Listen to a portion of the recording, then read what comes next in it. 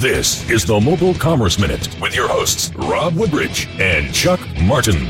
It is time for another Mobile Commerce Minute. A little bit of Canadian content today. With so many apps out there offering so many discounts and coupons, I often forget to bring out my coupon or bring out my app. But it sounds like, finally, there's a solution for this, and it's from Canada.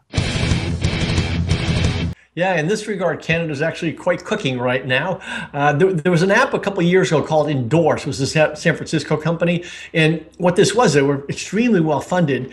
And you basically got deals on a phone. You got about 10 or 12 deals on the phone. And then you went to the store, got the receipt after you bought these items, and then you went home and scanned the receipt. And within a day or two, you'd get the credit in cash for those coupons. And then eventually you just cashed it in. That company went out of business for various reasons. Then a week later, they were bought by Dropbox. So the people didn't go out of business, just the technology did. A couple of weeks ago, another company in Canada called Snap Saves, which did essentially the same thing, was acquired by Groupon. So they now have the technology. And another company that I came across is called Check 51, also in Canada, which does essentially what Endorse did, except a bit better and a bit faster. And what they do is they partner with CPG, or consumer packaged goods companies, and they offer deals. Now, interestingly, I spoke with Noah Godfrey, the founder, and he was telling me this company's been around for a couple of years now, so it's not like it's a newbie. They've been doing this for a bit, and I have been using it, and it's really fast. And they've got something like 15 to 40 deals that come out every Thursday.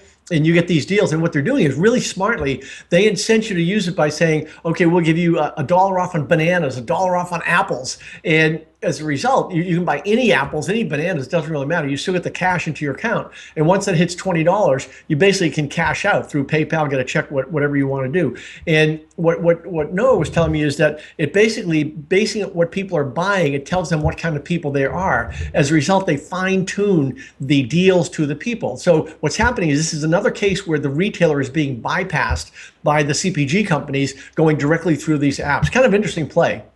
It really is, but it always strikes me that the simplest and easiest route, the less complicated route, is just to apply it automatically after the purchase. So the purchase has been done, retailer's happy, you get home, you find out you got a discount applied to the purchase, purchasers happy, consumers happy, everybody goes home. Is that where it's going to end up?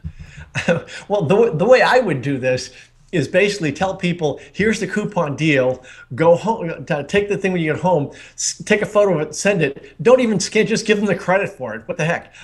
Don't even bother. So, the spoilage you'll get will probably be a smaller percentage. Don't have all the technology in the back end. Don't tell anybody you're doing it this way, basically. Exactly. And just you get people to buy the products and you give them the cash back. Away you go.